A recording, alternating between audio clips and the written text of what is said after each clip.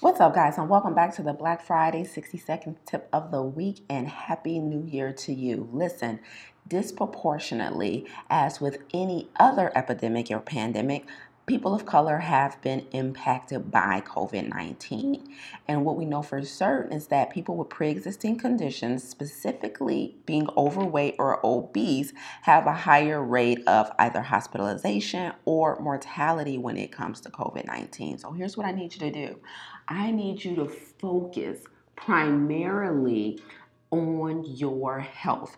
Today, this week, this month, and this year, I need you to do what you can in the microcosm that is your household to decrease the number of deaths in our culture from this pandemic and from chronic diseases overall. You know, sometimes we watch the news, we hear the numbers, we hear the big stories, the big pictures, and the numbers are so big that we can't really process them. You know what I'm saying? You know, they say that, hearing about one death is usually more detrimental than hearing about 100,000 deaths, right? You just can't process it in that way. But I need you to understand that you have to do everything in your power, from changing your diet to exercising to drinking the water to alleviating chronic stress. You have to get this excess weight off your body.